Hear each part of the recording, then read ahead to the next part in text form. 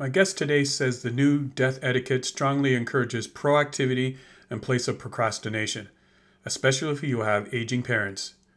Horrible conditions such as Alzheimer's and dementia rob people of making good decisions.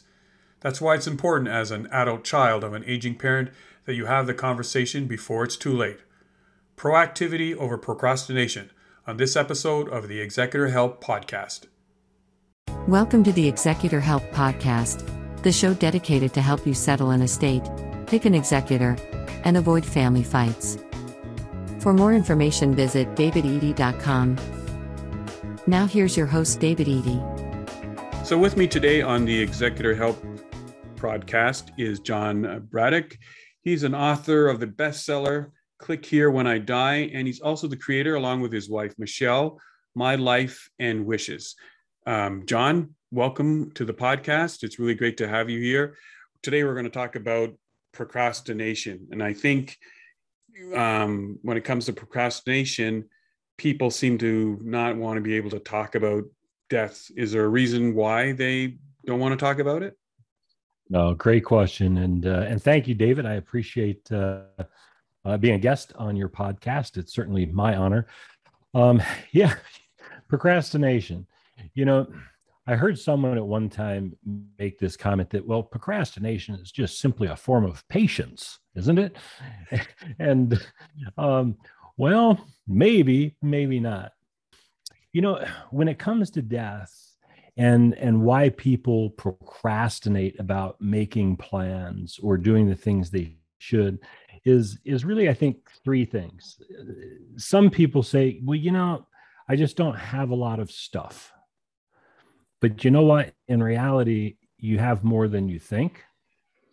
And so people do need to make a plan. Another thing that people say is, well, I have time, which is the one that really blows me away because, I don't have that crystal ball. I don't know when my last day on this planet will be. Over 7,800 people woke up in the United States alone this morning and expect that tomorrow they'll wake up again, but they won't, because that's how many people, unfortunately, are going to pass away. And it's not just for old people. It can happen to anyone. So saying I have time to plan, you may not. So make a plan. And the other thing is I hear people say, well, it's bad luck. It's bad luck to talk about or plan for death. And I'm like, wow, it's great. Like talking about it is going to make it happen, which is crazy to me. I mean, we talk about sex all the time, but that doesn't make us pregnant. Okay. I never thought of it that way, but yes, that's a good way to look at it. You say that you're never really prepared for when a loved one passes away. And when we're talking about procrastination, I think it kind of hits home to you and your wife when a loved one passes away. It happens suddenly. In your case, it happened to you on the golf course. Yeah, absolutely. It was a beautiful September morning. My wife, Michelle, and I were doing, what we really enjoy doing. It's playing golf. A beautiful fall day. I mean, you can imagine, you can smell the fall in the air, in September. And we're playing in a couples tournament. And we were on the fourth hole. We had teed off. We were driving to our balls, and her cell phone starts to ring. And I'm like, oh, for gosh sakes, don't answer the phone. And by the time she dug it out of her golf bag, it stopped ringing. I was like, yes. Yeah. And then it started to ring again. And she answered it. And I looked over at her, and I saw a tear start running down her cheek. And she looked at me and she said, Dad's dead. We have to go. Boom. We turned the golf cart around, left the balls where they lay, drove back to the clubhouse, got in the car, and drove to her father's house, which was about 25 minutes away, where he still was. And what happened next was just, a blur. 1,000,001 questions, a medical examiner asking, well, what funeral home should we take him to? And we're like, I don't know. There's 10 in town, Do you know what his plans were for burial cremation? It's like, no, he didn't talk about those kind of things. Has he done any pre-planning? And all these questions come out, and we have no idea because dad never shared that information with anybody because, hey, we don't want to talk about death. Right. And so, so within 24 hours, you're sitting across the table from a funeral director, making plans, picking things out, trying to do what you think might be pleasing to your lost loved one. But there's other family members involved, and nobody can agree. I mean, heck, we can't agree on what to eat for dinner or what movie to watch as a family. So when it comes to these important decisions, how are we all going to agree? Everyone has their own idea. Well, maybe dad wanted to be cremated. Well, no, he always said, he wanted to be buried. And, it goes back and forth. And what we thought was a stressful time from learning of his death until we actually buried him, 4 days later, what we thought was, okay, the worst is over. The worst was yet to come. So that's where the family dynamic started to change. Was that the tipping point, or did it from the planning of the funeral and all the other things that are going on, you could start to see sort of a tidal wave starting to come? You could see things starting to change. Right. You can see things starting to change. You can see other family members thinking about and having discussions and asking questions about how the loss of this loved one is going to impact their life from certain aspects, from the simplest of day-to-day living to the more morbid of, what am I going to get kind of a thing. And when you started to hear that, did you start to look at these people and say, who are you? Is it are you surprised that these are the kind of questions that are coming out? And how did that impact your wife? Well, it was shocking. And so, yes, it was kind of like, we thought we knew these people, and now it all of a sudden is focused around money and stuff, and very difficult on my wife. She has one sister who far more emotional than Michelle is. And so Michelle was pretty much tasked with doing everything. My mother-in-law couldn't do a thing. She just lost her husband of 63 years. She doesn't care about anything. And did he have a will? Did your father-in-law have a will? He did have a will. Now, it took us a couple of weeks to find it because he never shared where that might be. Not even with his wife not even his wife of 63 years knew where the will was? Did she know there was a will? Nope. I think she knew there was a will at one point, but she didn't know where it was. He had an office in the house that, if you can imagine, file cabinets bursting at the seams, desk drawers, stacks and stacks of papers, boxes upon boxes that had to be gone through. Trying to locate things was a nightmare, but we did find the will. It took about 2 weeks of going through boxes. We found the will. I said to Michelle, I said, honey, I have good news and I have bad news. She said, well, what's the good news? I said, the good news is I found the will. She said, what's the bad news? I said, well, the bad news is apparently you have to move to Milwaukee and live with Aunt Jean and Uncle Ed. So for anyone who so that was about to impact your living situation. Right. Here's my wife. She's going to have to move. If it were some, Adam Sandler movie, in some ironic way, she would actually have to, pack up and move out. But, for those that might have missed, in my kind of warped sense of humor here, is that will hadn't been updated since 1962. So, having a will is one thing. Having a will that's up to date is something entirely else. So you've got this outdated will. I mean, there's a will, but it's outdated. So how did that impact how the estate was to move forward? Was there executor? Was an executor still alive that he had named? Well, his wife was, yes, and but again, going through an incredible process. So we sought out, a highly qualified estate planning attorney. Got together there, had Michelle appointed as the executor and power of attorney for her mother to be able to handle such things, and work through the process, because, as I say, her sister, not capable, and didn't have the wherewithal to do these kind of things. And so that process alone takes, as you're aware, days to weeks to get things done and organized and put in a fashion so that Michelle can start talking to credit card companies and mortgage companies and insurance companies, And all the while, you still have family members sticking their nose in where it doesn't belong. right, and family members, I hate to say it this way, but kind of, like wandering through the house, looking through things. I sort of liken it to, the vulture trying to, pick clean a carcass on the side of the road. Just shocking, because, what Michelle and I had told these other family members is, look, even though the will was way out of date, it's still a will, and everything belongs to your grandmother, and she's still here. So, step off. Yeah. Right. Yeah. The more it doesn't surprise me.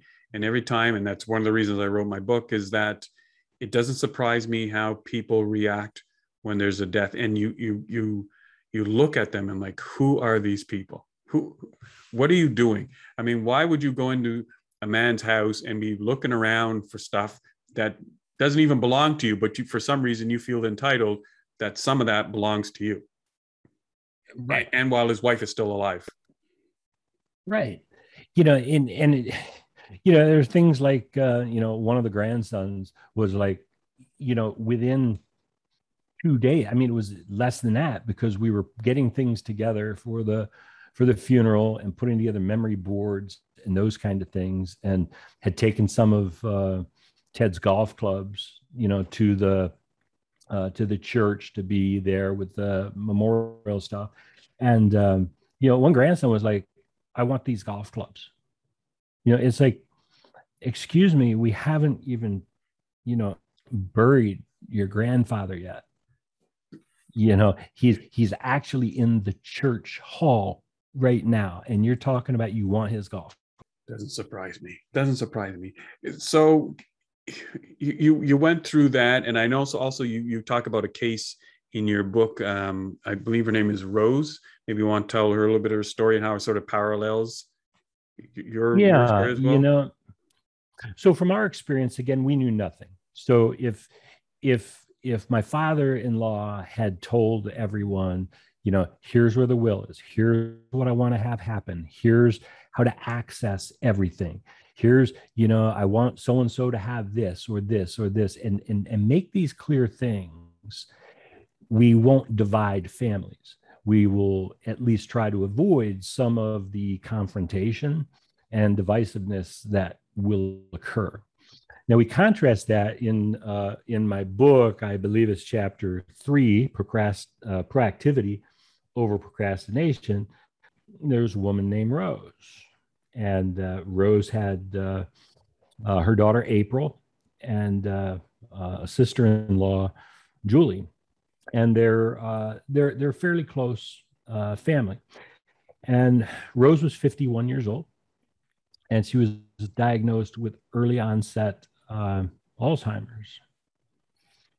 And from what her physicians and people were telling her is that this thing could take a while, it could go fast, but make sure that you have kind of your affairs kind of in order, so that it makes it easier on your family who have to help you. And so Rose did that. She worked with her daughter. She got an attorney. She got powers of attorney set up for her daughter. to do those kind of things. She also had some backup POAs for Julie, the sister-in-law, and they started to make a plan. And they talked about what should happen in each of the next steps if things really got bad, and where she would go and what kind of care she would need. And by the time they did all this planning and then worked with a state agency in Wisconsin to make sure she would get her Medicaid and be able to have insurance taken care of, was about a 10-month process. And by the end of getting all that planning and things done, she had had a very, very rapid decline. And the Alzheimer's had just taken the fast path on her. And thankfully, they had done all that planning because everyone knew what needed to be done. And they had talked about it and made the plan with Rose. And at that point, they activated the power of attorneys for healthcare as well as financial. And they were able to seamlessly move through the process. So, the contrast between, our experience and Rose's experience is almost like in our case, it was just, a death that occurred that was unexpected. Boom. At least in her case, she knew it was coming. And so she had time to plan. And so I liken it to someone who gets a terminal diagnosis with a limited time to live.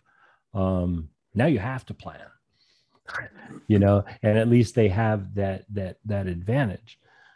Although I can also say this, if they get that diagnosis and now they're forced into doing all this planning and sharing this information and doing this stuff, doing all that's taking away from precious time that they have left just to enjoy family or to do things that they'd want to do, which is why you might want to plan first. So, the contrast of two, I think the real moral of the story is that, hey, be proactive because death waits for no one. Absolutely. Absolutely. So most people, they're listening to us here now and they're going, oh yeah, that's well and fine. What do I do? You know what? Maybe we've given them a bit of a jolt, and that's basically why we're having this conversation, for them to be proactive. What would you would be some of the solutions that will keep people and have them avoid being in that situation? Either your father-in-law went through, even though he had a will, or what Rose had done. What do you think are some of the first steps that someone needs to do? Well, I think the first step is to ask yourself a question. And that question is, what do I want the experience to be like for my family after I die? Do I want them to experience sadness and grief and heartache? Yeah, I can't control that. That's normal emotions. That's part of the healing process. Do I want them to have added stress, confusion, frustration, anger, infighting within the family? Those are avoidable emotions that I don't want my family to have. And so the only way that I can leave the legacy to my family where they don't have those nasty emotions is to do some planning on the front end. Make sure, and it's hard because I've got, some daughters. Daughters never want me to sit down and say, daddy's going to die someday, right? They don't want to have a conversation. Yeah. So, make your plan. I don't care how you do it, write it out. Start with the easy stuff first. Look, do you want to be buried or cremated? Spell it out. What do you want your final resting place to be? Any kind of particular service, religious or just a memorial service. List those things out. Then list out, do you have life insurance or some way to pay for it? Because while the funeral director is telling me how sorry he is for my loss, he's handing me a bill for, $15,000 for a funeral that, by the way, needs to be paid by the time we put dad to rest. So let family know where there's assets that can pay for that up front. Then let family know, because after that, now they have to close out all the final affairs. Do you have a will? Great. Where is it? who's the attorney in case we can't find it that we can call, who has a copy of it, because we're going to need his help or her help anyway as we go forward.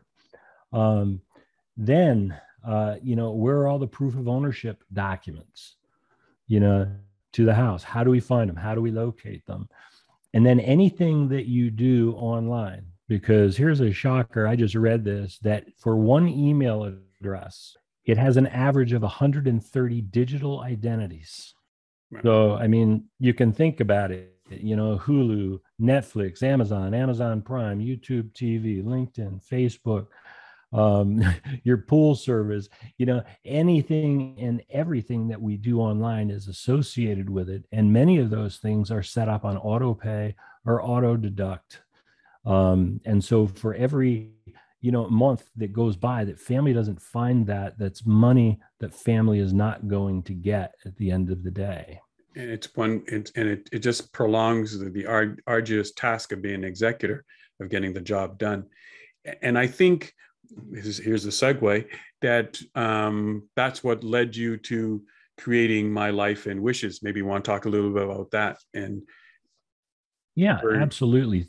Thank you. Yes, My Life and Wishes essentially is a secure digital legacy planning and storage platform that guides people, step by step, intuitively, to store, upload, and secure all the important details and critical documents of your life. And it makes them accessible 24/7 from anywhere in the world with an internet connection at the touch of a button. So the title of my book, Click Here When I Die, that's the whole premise behind the platform that we've built to help families.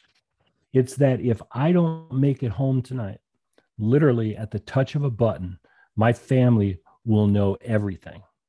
It's like me speaking from beyond the grave, providing all the answers to all those questions that my family is going to have.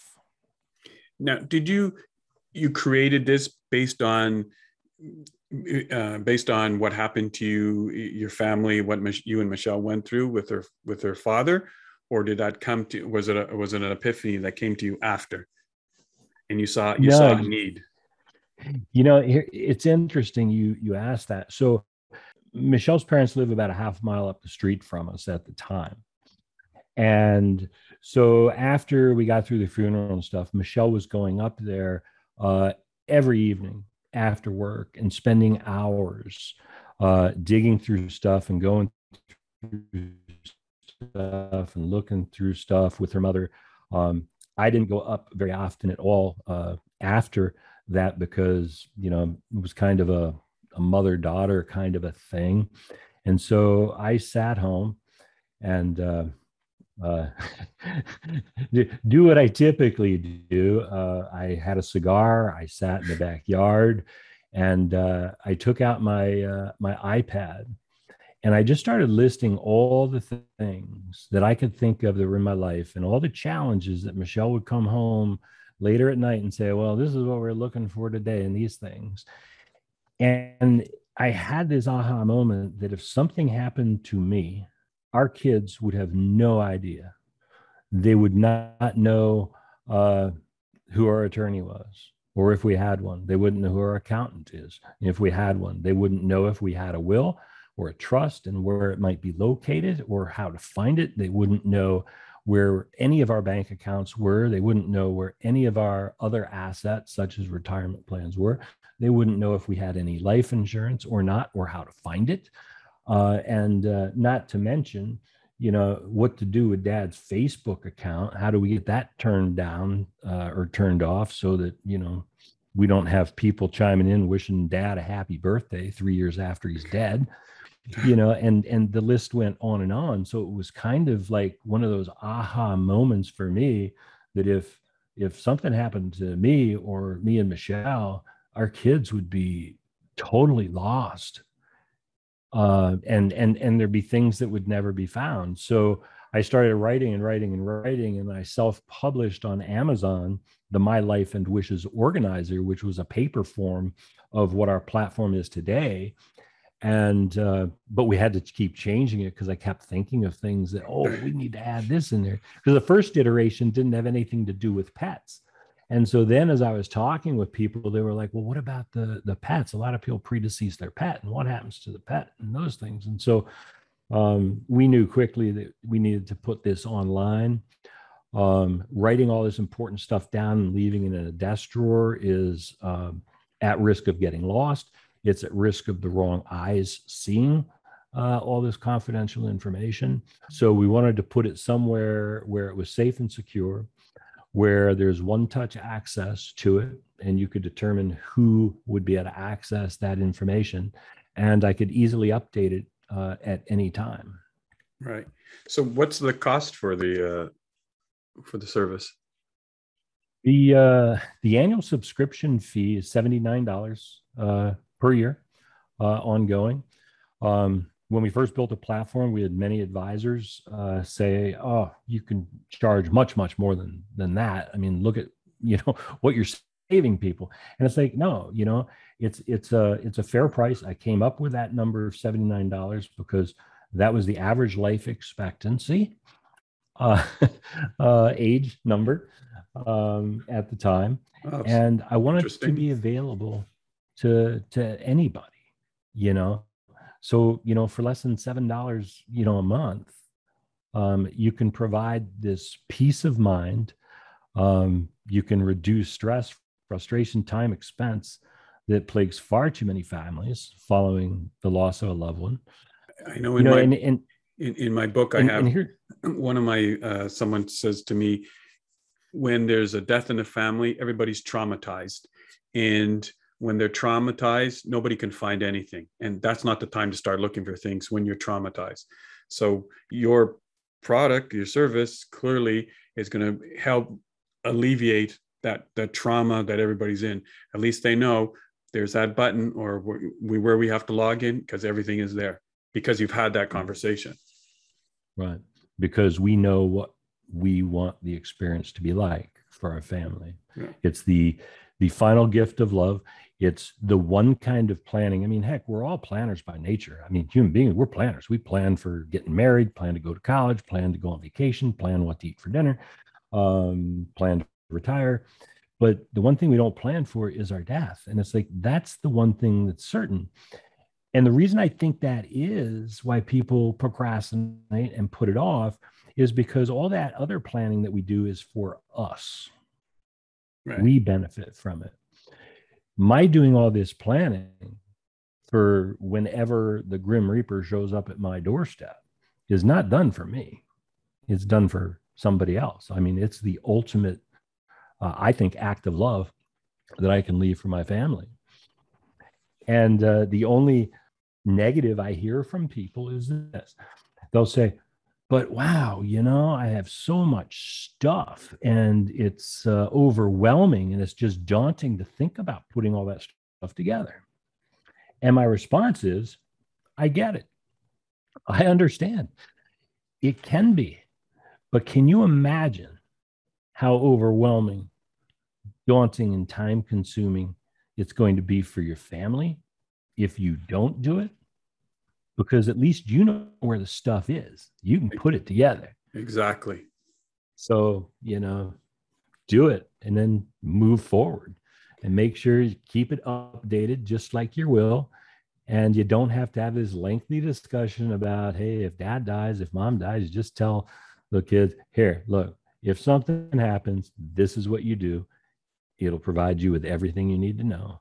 I love you. And what do you want to have for dinner? Yeah. Exactly.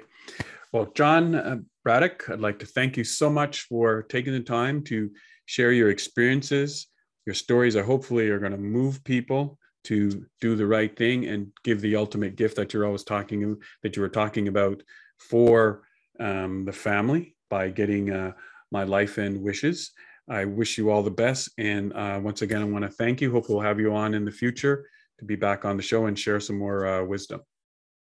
Thank you very much. I appreciate your time. You've been listening to the Executor Help Podcast. For more details, visit davidedie.com or follow David on Facebook, LinkedIn, or Twitter.